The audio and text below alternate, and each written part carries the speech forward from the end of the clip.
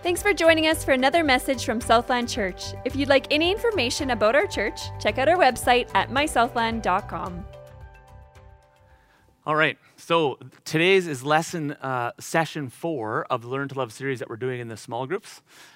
Many of you have been going through that already as a church. We've had lots of good feedback, and obviously we've had some challenging feedback as well, but today's message replaces the video, so you'll just get a small group plan for those that are following along. If you haven't been and you want to check out the series, you totally can. You can join in at any time.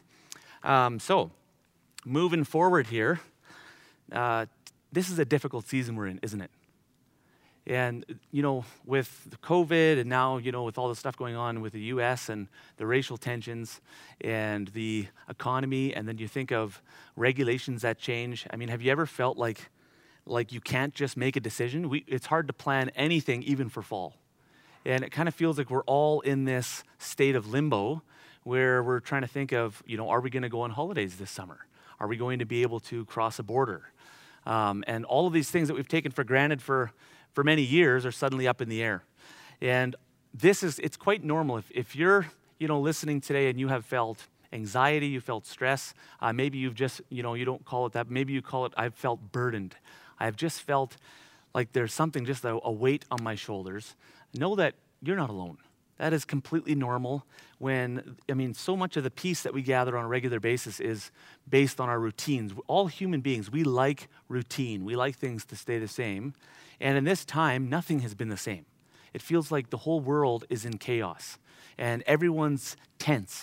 Have you felt that? It feels like everyone's tense. And the reason I bring that up is first just to acknowledge it. And I totally get it as many, usually by now in our ministries, we're starting to, wind things up for a summer break. And that's right when we launched the Learn to Love series. I mean, why do we do that right now? And I'll tell you why. And it's because in times like this, when the whole world is in chaos, this has typically been our opportunity as the church to shine. And that's why we've been focusing on this love God, love people. That's why we chose this as the time when usually a push like this we would want to save for fall. When we're ramping up ministry. Here we're right getting to the end in an overwhelming time, and now we're really ramping up to go love God and love people. And that is because I believe firmly this is what the world needs to see in the church today. This is what the world needs to see. They need to see people that are handling the crisis around us differently. They need to see the love and the light of Jesus Christ through us. So that's why we've been doing this. And isn't it true that Jesus modeled this kind of come just as you are love to each one of us? And I've often shared that story at the Set Free. If you've ever been to one, you've heard my testimony. That's what won me to the kingdom. This come just as you are love that didn't just invite me in just as I am, but also went to the cross, laid down his life for us. And he says, if you are my followers, go and do likewise. And so that is why we're talking about that in this season, and that's why I'm going to continue on today. So session 4 today, we're going to be looking at love your neighbor as yourself. But I want to pray for you guys first and pray for myself so that we can have the Holy Spirit lead us through this time together. Lord, love God, love people. There's something about that just rings true inside of us. We all want it. But yet at the same time, sometimes you hear something over and over and over again, and it's like it becomes dull or it loses the meaning. And so today, when we're taking a look at love your neighbor as yourself, I ask, Holy Spirit, that you would minister and speak to each and every one of us. This call to love wasn't a small thing. It wasn't just about be a nice person. You didn't just call us to be nice people, although being nice is good. You called us to love in the same way that you loved, meaning we are to go out and love people as they are, and we're supposed to lay down our lives for the sake of others. So, Lord, we recognize today this kind of love is absolutely impossible. It's impossible. So, Holy Spirit, today we ask that you would fill us with your Holy Spirit. Fill us with your glorious presence. As we submit our desires and our lives and our hands and our feet to you, would you use us, the church? We are the church, not the building. Would you use us, the church, to love a lost world that's around us? In Jesus' name, amen. All right. So we're going to take a look at who is my neighbor. And we're going to look at the story of the Good Samaritan because a lawyer asked Jesus the very same question. up until now, we've taken a look at a few things in the series. If you didn't get to that, it's totally fine. But in the very first session of the small group series, we said that the love that we are called to give is a love that requires action. And one of the actions that we gave is we said love creates belonging. So belonging helps people feel seen and heard and valuable. It invites them to come just as they are. So it's a safe kind of love, it's a sacrificial love, and it's a welcoming kind of love. So that's what we're aiming for. But today we're not just looking at what is love, although even there, what is love is bigger than that. We're going to look at who am I supposed to love? Who am I supposed to love? And Scripture says, love your neighbor as yourself. And that's the premise of this story here. And it starts and it says, behold, a lawyer stood up to put him to the test, saying, Teacher, what shall I do to inherit eternal life? He said to him, what is written in the law? How do you read it?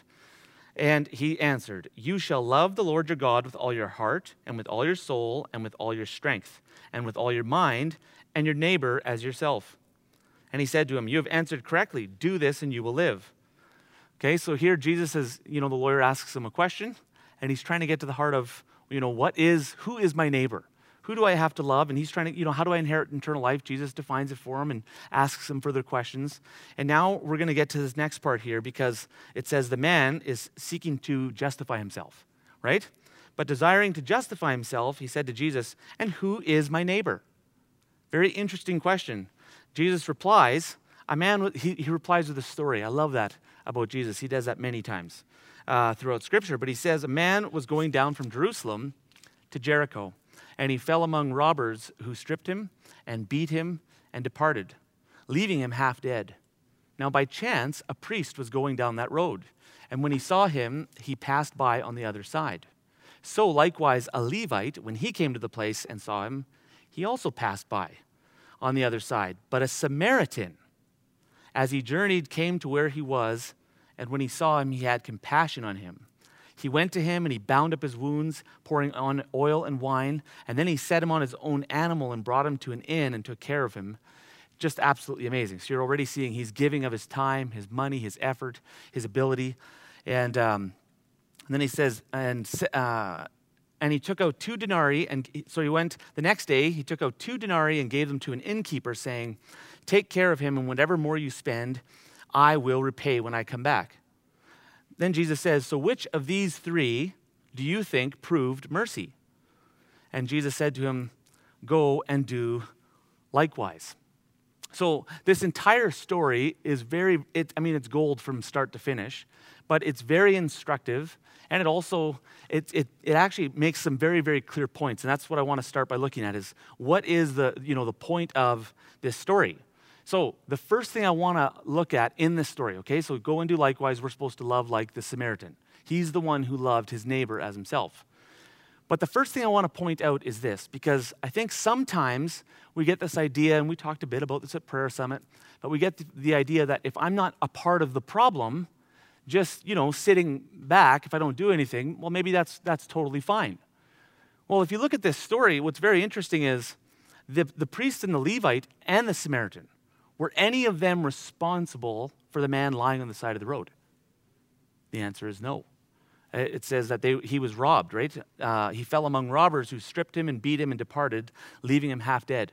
So it's actually a very important thing to highlight right from the start that not the priest, the Levite, or the Samaritan had any type of responsibility in the situation. So they didn't owe this man anything. They didn't know him. They weren't responsible. They hadn't contributed to the problem. Okay, so that's very, very important. They didn't cause him harm in any which way. So the lawyer was trying to get an easy pass on what it meant to love your neighbor. And what's interesting here is in Greek, your neighbor was anyone nearby. But in Hebrew, your neighbor was someone you are associated with. So that Jewish lawyer asking him this question is a very pointed question. And who is my neighbor? Because depending on how Jesus answers this, how he is interpreting it is someone who I am already associated with. And I think this is sometimes the comfortable answers we as Christians can kind of come up with. And I mean, obviously, is it good to love your family and friends and the people that you're associated with? The answer is a resounding yes. Keep doing that. And some of us need to actually grow in doing that better. And we should always be on that journey of growing and getting better in that. But what Jesus is saying here is that's actually not good enough. That's not what I'm saying. That's not the point of love your neighbor as yourself.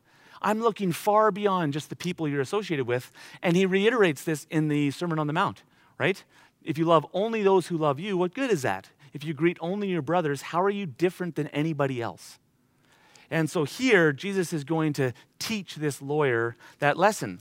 So he gives them the story of the Good Samaritan. And what's really important here is, how did the Jews see the Samaritans? Well, I mean, they were a low class of people that didn't keep the law. They didn't keep the law, and they had intermarried with non-Jews. So because of that, the Jewish people, the true bloods, they didn't want to really have anything to do with Samaritan people. And that's why Jesus uses a Samaritan above all. Because think about this. Who would have known the law? Who would have known God's law in this story? The priest would have. The Levite would have.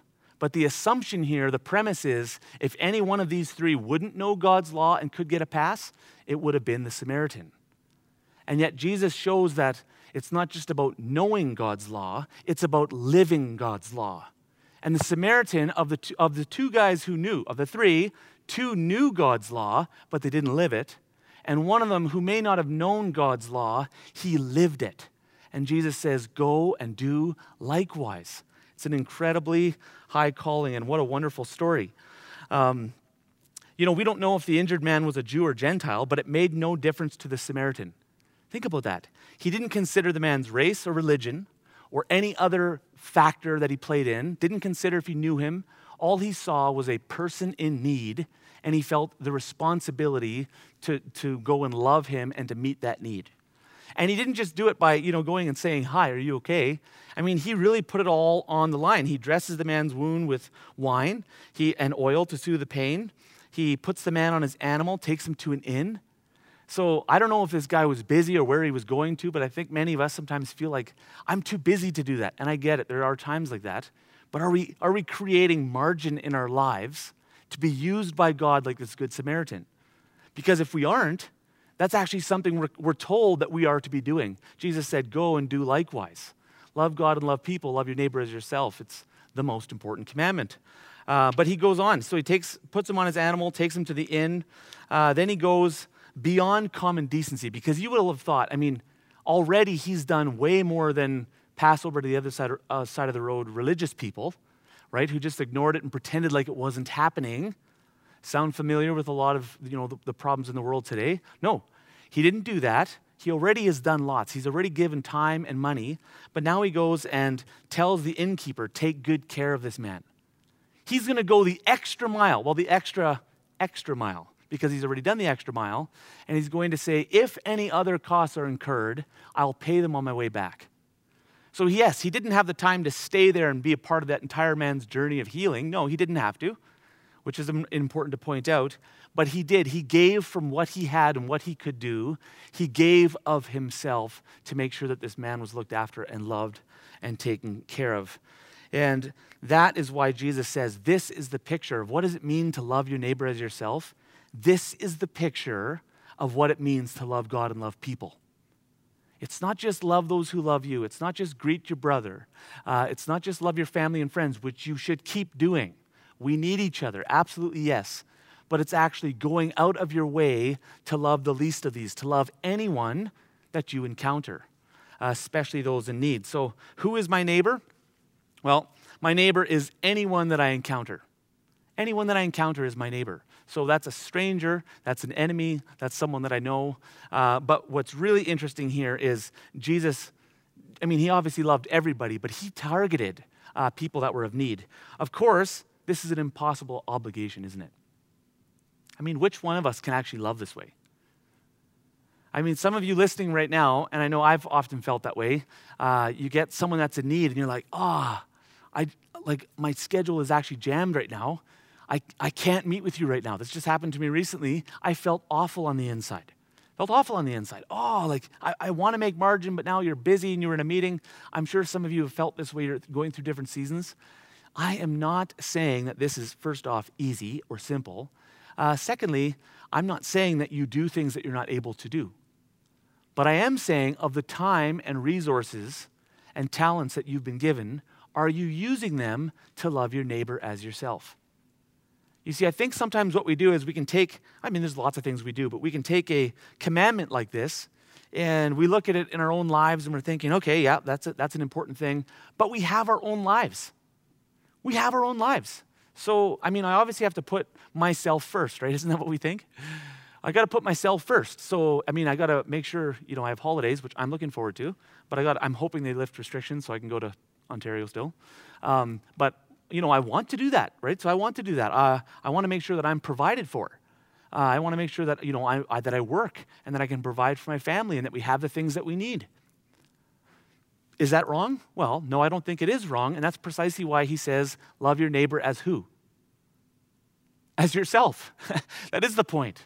Taking care of yourself is important. And that's why we're called to love our neighbors as ourselves, which means it's not bad to do those things. It's not bad to take care of yourself. It's good to take care of your family first and yourself. It is good. But then we should be not just like an addition later on, thinking about who is someone of need and do I have time for others. Part of this, if this is the most important thing that we can do, love God and love people, then we actually need to build it into our schedule in a sense of we need to have margin in our lives, space for us to be able to love people. And if we don't, that's when I'd say we should start looking at our priorities and what we're doing and start seeing, is there something I can cut out? Is there something that's maybe not so important that I can remove it or put it to the side so that I can invest in what is most important? And that is loving people, loving God and loving people. So I will warn you, if we're going to engage in this as a church, I just think, can you imagine if our whole church really grabbed a hold of this? Like, what would happen if, even 1,000 of us would really just look at our schedules and say, you know what? There is no way that my schedule is going to be so full that I will not have time and effort and energy and finances, whatever it looks like. With what I've been given, there's no way that I'm going to use it all on me. I'm going to give margin so that the Holy Spirit can bring hurting people into my life so I can love them. Can you imagine if we built our lives on a truth like that? Love like that is transformative. That's the kind of love that draws people in, and I'm going to give examples of that in just a moment. That kind of love draws people in. But I'll warn you, it's messy. It is messy.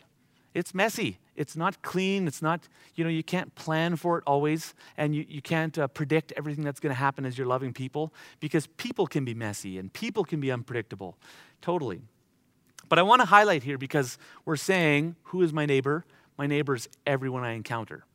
So I think we can look at that and say, okay, great. Everyone I encounter my friends, my family members, nice people, right? Nice strangers, as long as they're nice. I'll love all of those. That's got to be enough love, right? If you love those, that's a lot of people. There's a lot of nice people in our community, I think.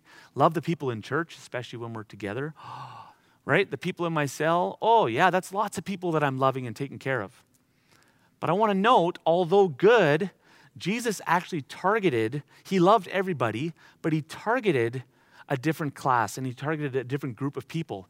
He targeted sinners, was the first one he did, right? Did he not? A woman caught in adultery.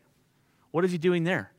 He's targeting her. He targets her. He loves on her. He equalizes the playing field. I won't go into the whole story because I've spoken of this story lots in Learn to Love. But I think if we're really going to learn to love and learn how to navigate, how do you love people in brokenness? How do you love people that are different than you?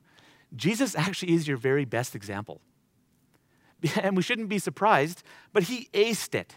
And you know what I've found? More often than not, he does it in a different order and differently than I would have done on my own. That's why we need to go and examine the scriptures and take a look. What drove the Pharisees and religious leaders nuts about Jesus? Well, there was lots of things, because he was flipping things. He was flipping all their cultural norms and traditions and religious, structures. He flipped that upside down, and he was bringing in something new. But they said he eats and drinks with sinners. In fact, they almost thought that it disqualified him at one point. Right? He can't be of God. If he was of God, he would know the types of people that he's with. And the truth is, exactly, he did know the types of people he was with. That's why he said the doctor doesn't come to heal those who think they're already good enough, but he comes to heal the sick. And that's what Jesus did. So he went after sinners, but he also went after minorities. He loved it. What did he do with the Samaritan woman? They're a minority both by being a Samaritan and by gender, a minority there, an oppressed group. He goes for a Samaritan woman, of all people, and he invites her to drink of living water. He invites her into eternal life, and he does the craziest thing. And then she goes on to talk about I'm not married right now, he invites her to bring the man that she's her husband. She says, I'm not actually married. He says, I know you've been married 5 times before and you're divorced, and this man you're currently living with is not your husband. And he tells her this. But you think, does he point it out to her as beats it over her head? You're doing all these things that are wrong. You need to change. You need to repent, or you're going to go to hell forever. No. He just says, I know. Do you want to come drink life? He says, I know who you are. I know what you've done. And I love you just the way you are. It is the most radical invitation. And if we would get that love right, we would see things transform around us, because this is what all of us want. I don't care who you are and what you believe and what you deny that you want. Some people will deny they want this. We all want to know and be known. We all want to be accepted at the core of our beings, just as we are. And Jesus offers that. So he went for sinners, minorities. He went for the oppressed, right? He heals the unclean woman. Chris did an awesome job talking about that. She was oppressed, seen as unclean, and yet he targets her. He makes sure he removes the shame. And he went after the hurting people. You think of the prostitute, Pastor Lauren last week, he talked about her and how she wiped the tears with her hair. And it goes on to say, those who've been forgiven much love much. And that's why she was loving. She was a hurting woman. She felt sorrow. And what did Jesus do? Would he turn her away and say, this is inappropriate what you're doing, wiping my feet with your hair? You're a woman. No, he doesn't do any of that. He just receives it, and he receives her beautifully. So this is the kind of love that Jesus modeled. And when he says, as I have loved you, so also shall you go love one another. So if this is going to be true in our lives, wouldn't we then agree at the conclusion that we should be able to see within our lives how we're loving the least of these? And I'm not saying it looks the same. I'm not saying we all have to have Jesus scale stories. I don't think I have Jesus scale stories. I don't know anyone but Jesus who has those scale of stories. He was brilliant and loved in perfection. But can you see places in your life on a regular basis? Or do you have to go back to the time 10 years ago when you helped someone? But can you see in your life right now where you are making room for the marginalized? Can you see in your life how you make room for people's weaknesses? Are you seen as someone who's an encourager and someone who loves regardless of the situation? Or are you someone that's quick to assume and jump to judgments? These are the kind of things we should be asking ourselves, because this is the model we were given. We were given the Good Samaritan story and then the model of Jesus himself of what it means to love people, to love your neighbor as yourself. So when we're talking love like this, I missed the hurting there. There we go, hurting people. Obviously, now the next question is, how do we love people like this? And I'm going to try to simplify some steps. I'm not saying, for those of you list people, that I'm going to cover absolutely every angle on how to love people, because I have tried loving people in all sorts of situations, and every situation is different.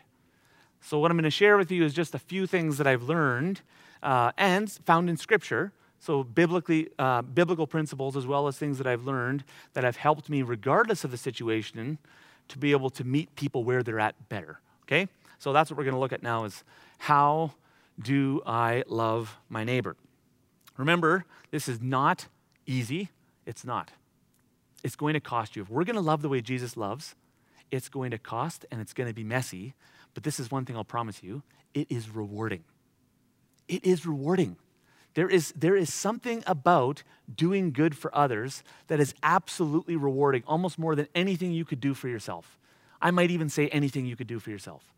I was reading a book, What Your Body Knows About God. Again, I love that book. Anyhow, in there they were talking about parts of the brain that govern joy and peace and help you resist things like your primal urges, which could lead into things like temptation, all that kind of stuff, help you connect to God, connect to others, right? Well, actually, those parts of the brain, they have actually found when you love people that are difficult to love. Interesting on that. So just loving people didn't make any measurable difference. But when you love the hurting people, when you show empathy to people that are in pain, that seems to stimulate growth in those areas of the brain that actually help you feel more joy and peace. Is that not fascinating?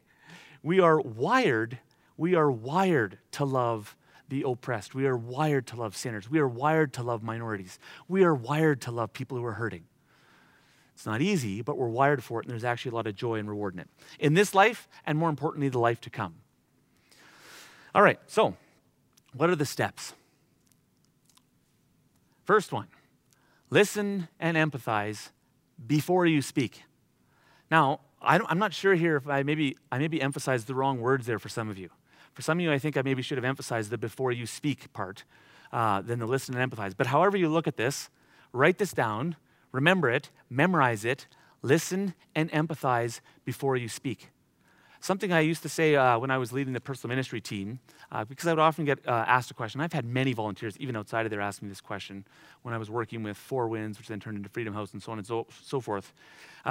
When are you allowed to correct someone or to stand on a truth?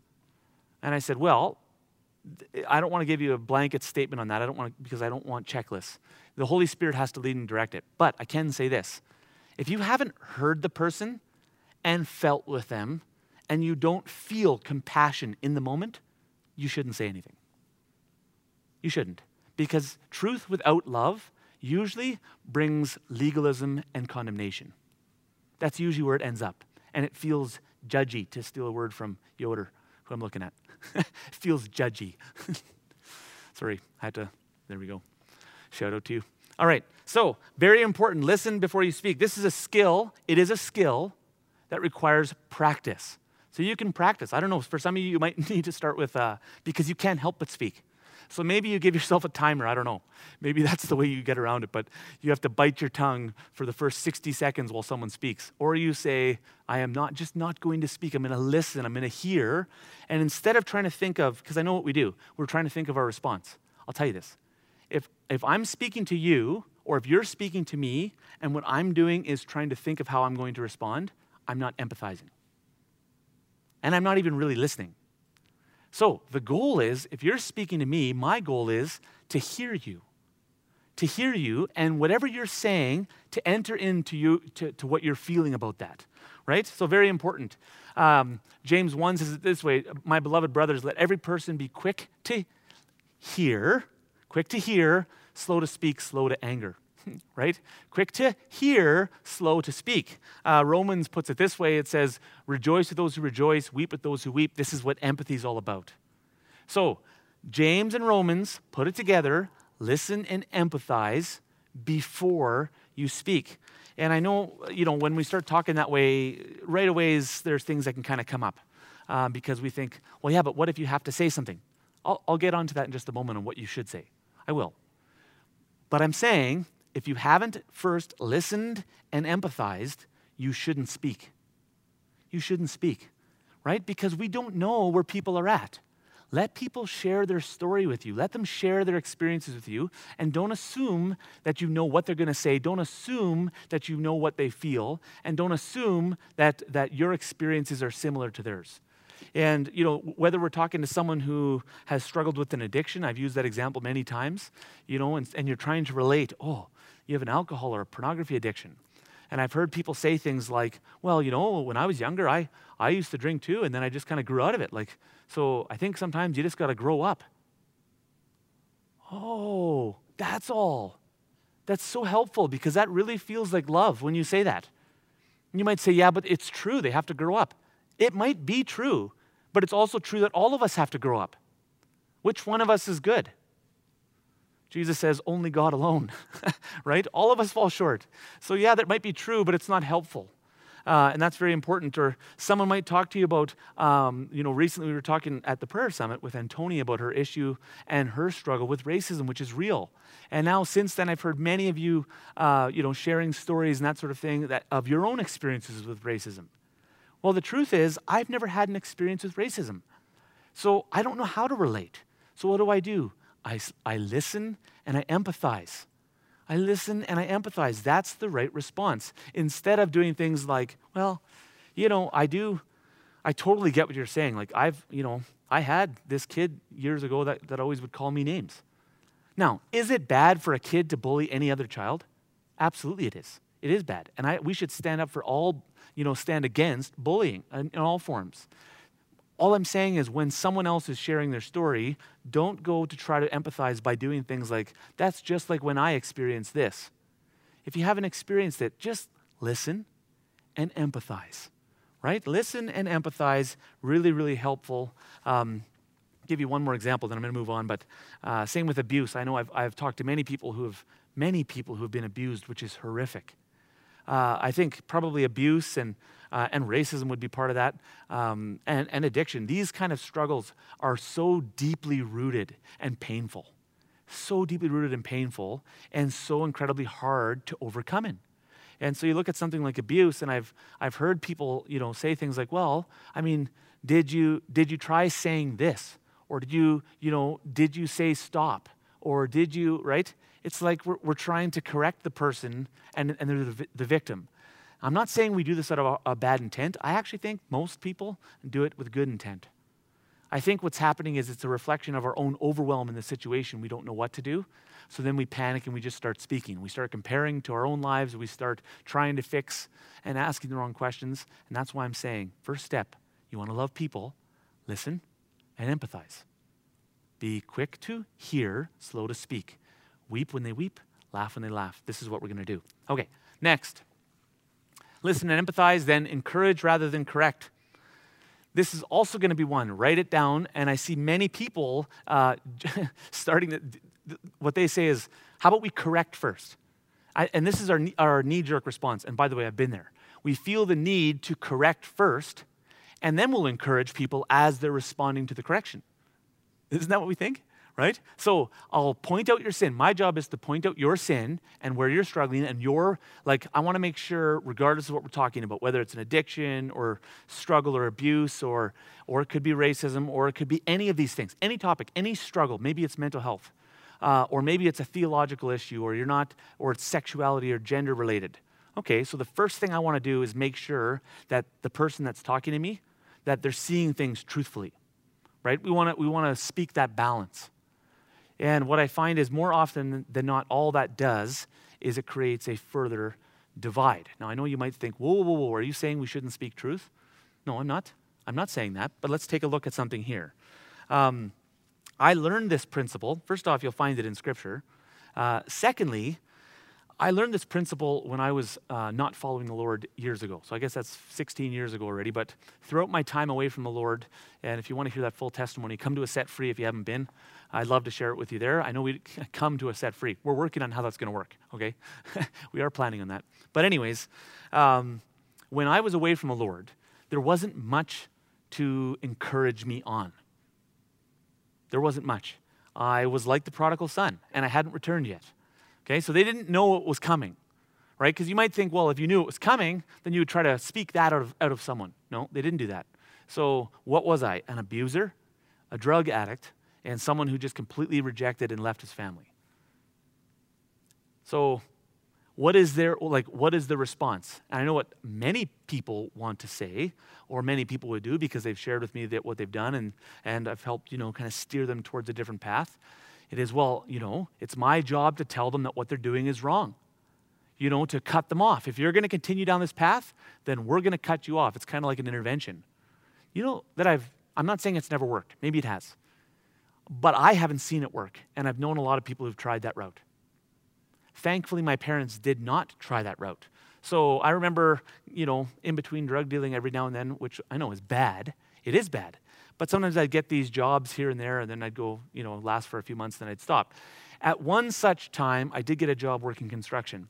And I'm sharing with my dad, and here I am, this drug dealer, abuser, bad guy, into sex, all that kind of stuff, right? It's not good. It's a bad picture, bad scene. And yet here I'm sharing with him how I'd gotten this job in construction. You know what his response was? He didn't say, you're throwing away your life, or he didn't say, well, finally you're making a good choice in your life.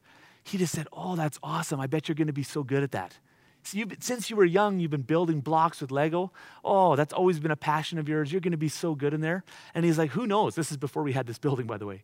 He's like, who knows? Sometimes I've wondered if God's going to have us build a church, and maybe you could be part of that building. And that was his response. It wasn't to point out all of the obvious things that were wrong with me. It was to find that thread of goodness, that piece of me that was good, that piece of me, that piece of Jesus in me, that goodness in me, that I was created in his image, and he called it out. My family did this also when I was getting into fights, street fights. One of them ended up being on the radio, and not a good thing. Nothing you want to be known for. I remember talking to my brother about this, and you'd think, he must have just sat there correcting me. He didn't. Now, I don't know that he encouraged me, but he took the spot of listening and empathizing, and he would just ask me clarifying questions and ask me questions about what happened, and he listened and just was attentive and loved me. He didn't see the need to correct me. I don't know if my brother and sister-in-law or my sister and brother-in-law will be okay with me saying this next story, but I'll say it anyways, because it's good and it demonstrates. Drug dealer in my house, I get a surprise visit from family members. And they come in and they're talking to us, and here we're trying to hide all the drug paraphernalia and all that kind of stuff, and we thought we've done a good job. Little did I know, there's a bong sitting to the side on one of my speakers. That's a drug pipe, okay? So you don't have to figure out what that is. And they suddenly noticed it. Now, what are they going to do? Are they going to look at me in disappointment and shame and leave? Are they going to point out that what I'm doing again is throwing away my life? You might say, yeah, someone has to. I would say John says that's the Holy Spirit's job primarily. He convicts people of sin. Our job primarily is to love our neighbor as ourselves. And so what did they do? They didn't say anything. My sister just commented and said, wow, she kind of pauses, nice bong. and then we moved the conversation on. But I didn't get condemnation. I didn't get judgment. And you're looking at that and you're saying, well, maybe is this permissive? Isn't this compromise? And there's two things I'll quickly say on that compromise piece. And the first one is, look where I am today. Did it work? Yeah, it worked. And I'll tell you what drew me back. My family's love for me. You see, my family loving me just the way I was, that's what they modeled. That I was loved and welcome. That's going to get me choked up. Because I'm so grateful they took that path. Because they loved me just the way I was, even in my brokenness. When Jesus said later on in 2004, I see you, I know what you've done, I love you anyways, I was able to receive that truth from him because I had experienced it through them. Do you see how that works? I could receive God's love from him because I had first experienced it through them. Church, this is why this is so vital that we get this right. Why does the dying world care about our truth if it hasn't experienced Jesus' love? So again, secondly, this is precisely what Jesus. So first, it works. Secondly, it's because just because it works, the ends doesn't always justify the means. Jesus did this very same thing. Multiple times in Scripture, we find him loving people, loving sinners, and not pointing out all their sin. And we should know this because in our experience in our devotions, is that all he does with you? Is that all he does with me is point out our sin? Because if that was what we're supposed to do, trust me, he sees our hearts. He could be speaking to us about our sin all day long. All day long he could. And yet he doesn't. This morning in my devotions, I was praying and meditating on Isaiah 41, verse 10. Fear not, for I am with you. Be not dismayed, for I am your God. Right? I will strengthen you. I will help you. I will uphold you with uphold you with my righteous right hand. And I was sitting there and I was just thanking him for that. And then I was bringing some struggles to him. And he just, Stephen, I see you and I love you. And you're doing good. And then he corrected me. He showed me this is an area you could have done differently. But it's okay, we're going to get past this. He was my number one encourager. He encourages rather than corrects. Now, obviously, God does correct us as well, and that's an important piece.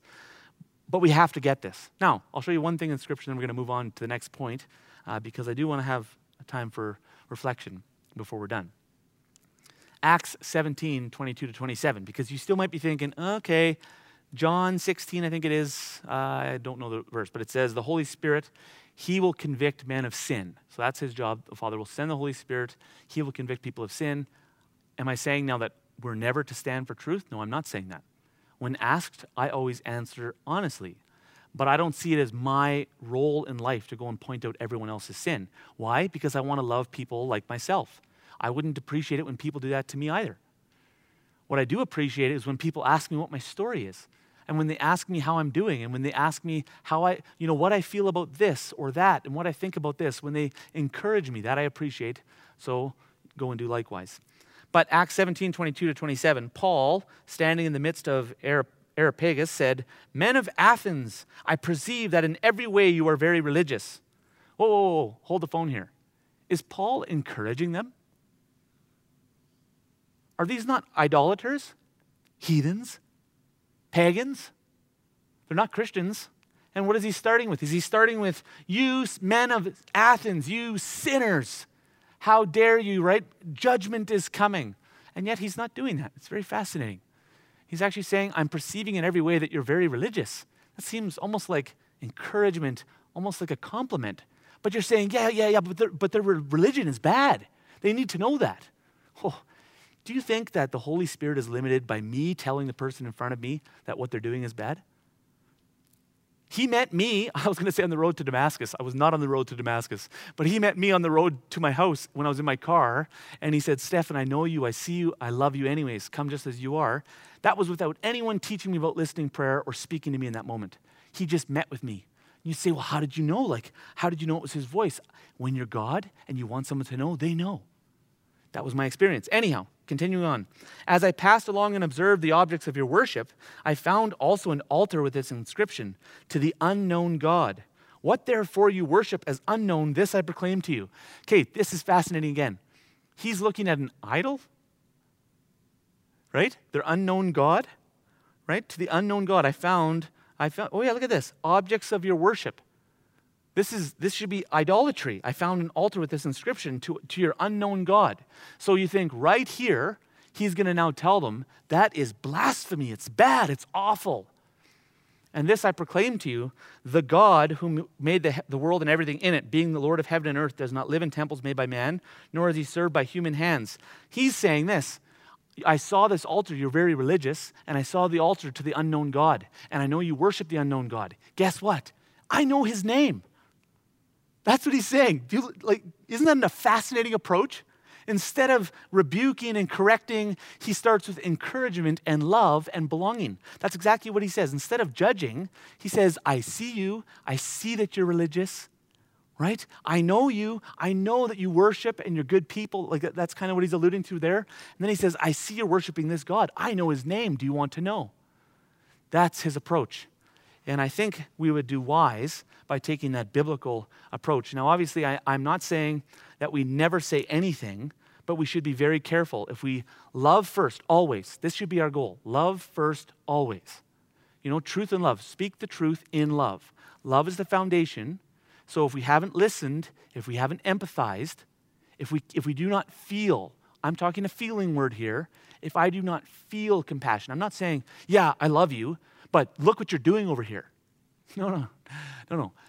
If you don't feel compassion, if you don't feel that, oh man, my heart breaks for you and what you're going through, if you don't feel that, you need to go to God first, connect with him, so that when you stand on truth, you're doing it through Jesus' love. Because he will sometimes call you to stand up and say something. But when you're doing so, you need to do it through him and not through your own flesh, or it's going to push people away instead of draw them near. And we're trying to draw them into a relationship with Jesus. So once we've done this, looking at the time here, listen, encourage. Now we can meet the felt need. There we go. Meet the felt need as the Holy Spirit directs. And this is the fun part, by the way. This is the fun part. When you love people, when you listen to them, when you empathize with them, when you're connecting, now you get to see if there's any felt need that they have that you can meet. Because this is the opportunity for us to be the hands and feet of Jesus. James 2:15-16 says, if a brother or sister is poorly clothed, lacking in daily food, and one of you says to them, go in peace, be warmed and filled, without giving them the things needed for the body, what good is that? Right? So we go and meet the need. Now there's multiple ways we can look at this need. The first one here, food and clothing. If you have extra food and clothing, is there a meal you can give someone? Maybe you can help them with a gift card or a grocery card. We give lots of hampers away at the church. We're still doing that. We've done the food and clothing drive. This is something we take very seriously. This is what we can do. You can be generous with what you have. If you see a need, now you might say, well, what if I don't see a need? Well, ask God for someone in need. It is exciting and joy. It is so filling to be able to go out and be the hands and feet of Jesus. Let me promise you that. but we can also look for practical helps. Maybe you're a tradesperson, maybe you're an electrician, or you're good at framing or concrete, or maybe you just like doing yard work, or maybe you like to sew, or maybe you like to bake things, or whatever you like to do. Maybe you're a mechanic. I don't know what you like to do. Maybe you're an encourager. The point is, use your gifts to go and bless others. Be a blessing. Chris talked about that at the prayer summit.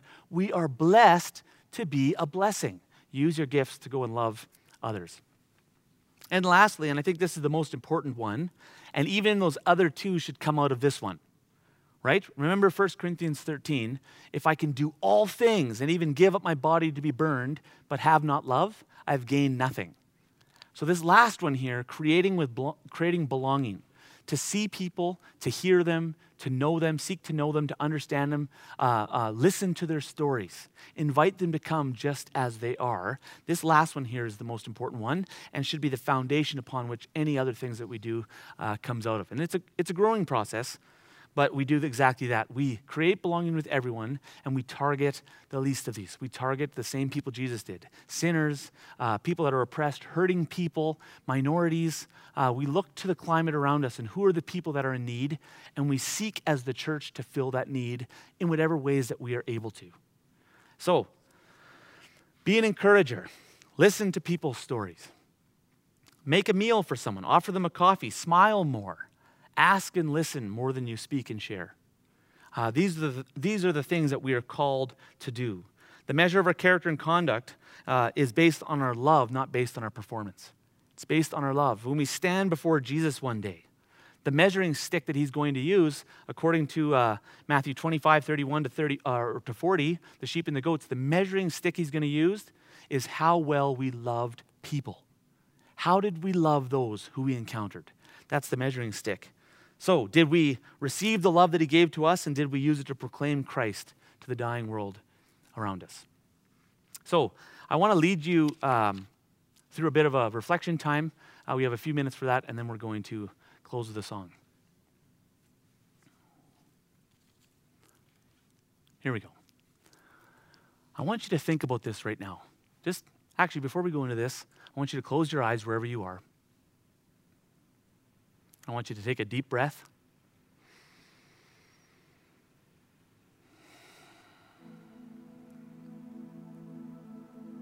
Jesus, we thank you that you love us just the way we are. However we answer these next questions, you've actually invited us into a relationship with you, and you're okay with our weaknesses and our brokenness. You're okay with us. You're okay with the mess in our lives. Not okay in the sense of we're going to stay there, but you're not thrown off by our weaknesses. That's why you came and died and paid the penalty for our sin, so that even our sin, weaknesses all the way up to grievous sin, was paid for and purchased by your blood. So thank you for giving it all for us. And now, Lord, we ask if we stood before you today and you would use the measuring stick of love in our lives, from the scale of family and friends to those that we encounter that are in minorities or struggling with different things. Could be addictions, could be mental health, could be anything. Could be economic status, all the way to the end of the scale, which is our enemies. What would you say to us if we were standing before you now with that scale?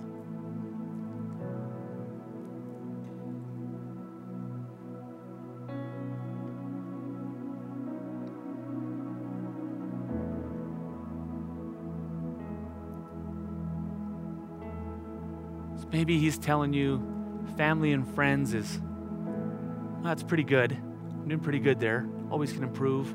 But now, people with struggles or minorities, that's where it gets difficult. Okay, so for the next part, that's going to be you. That's going to be you. Okay, so you're going to look for someone in that area. Maybe you feel like, I'm not even getting it right with my family and friends right now, and I'm supposed to go and love strangers. Okay, well then you're going to start with family and friends. Okay, that's okay. Maybe the Lord's saying to you, you're actually doing really good with family and friends. You love people that are different than you. You love people that are struggling. You don't judge. But there's people that you would consider, maybe you don't call them enemies, but they've hurt you and they've offended you. and they've treated you harshly and unjustly, and you just can't love them. So wherever you are, this isn't about shame. It's not about condemnation. It's about allowing the Holy Spirit to examine our hearts, to show us where we need to grow, and then the joy of allowing Him to fill us and then begin loving others through Him. So the next question, is there someone in your life that has a need? So think about from wherever you were on that scale, is there someone in your life right now that's in that area that has a need? Can you write down their name? You don't have to think of what you're going to do now. You might say, I don't know what to do. Go have a conversation. Write them a note of encouragement. Bring them a meal. Go out for coffee. Help them with something practical. Maybe you're not very good at the conversation side, but you're good with practical things. Then use your gifts. What are the things in you that make you a unique part of God's body? You are part of the body. You have a place in the body and a place in that ministry of reconciliation, that ministry of loving others. So how can you use your gifts to love others this week?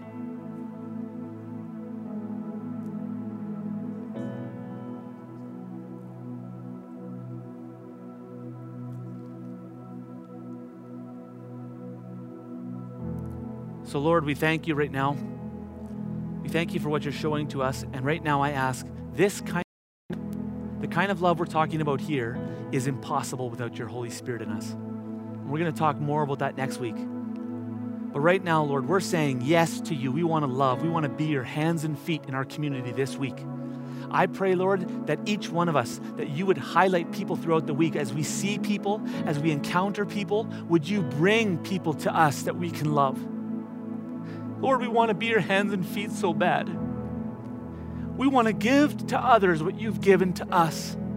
But we need you in us, working through us, because we're too weak, we're too overwhelmed, we're too poor, we feel like we're blind, desolate, and broken. But with you and through you, we know we can do this. So Lord, we surrender our hearts to you this week. Love people through us this week. In Jesus' name, amen. Thanks again for joining us for our weekend message. If you have any needs or prayer requests, please give us a call at 204-326-9020 or email prayer@mysouthland.com. Once again, our phone number is 204-326-9020 and the email address is prayer@mysouthland.com.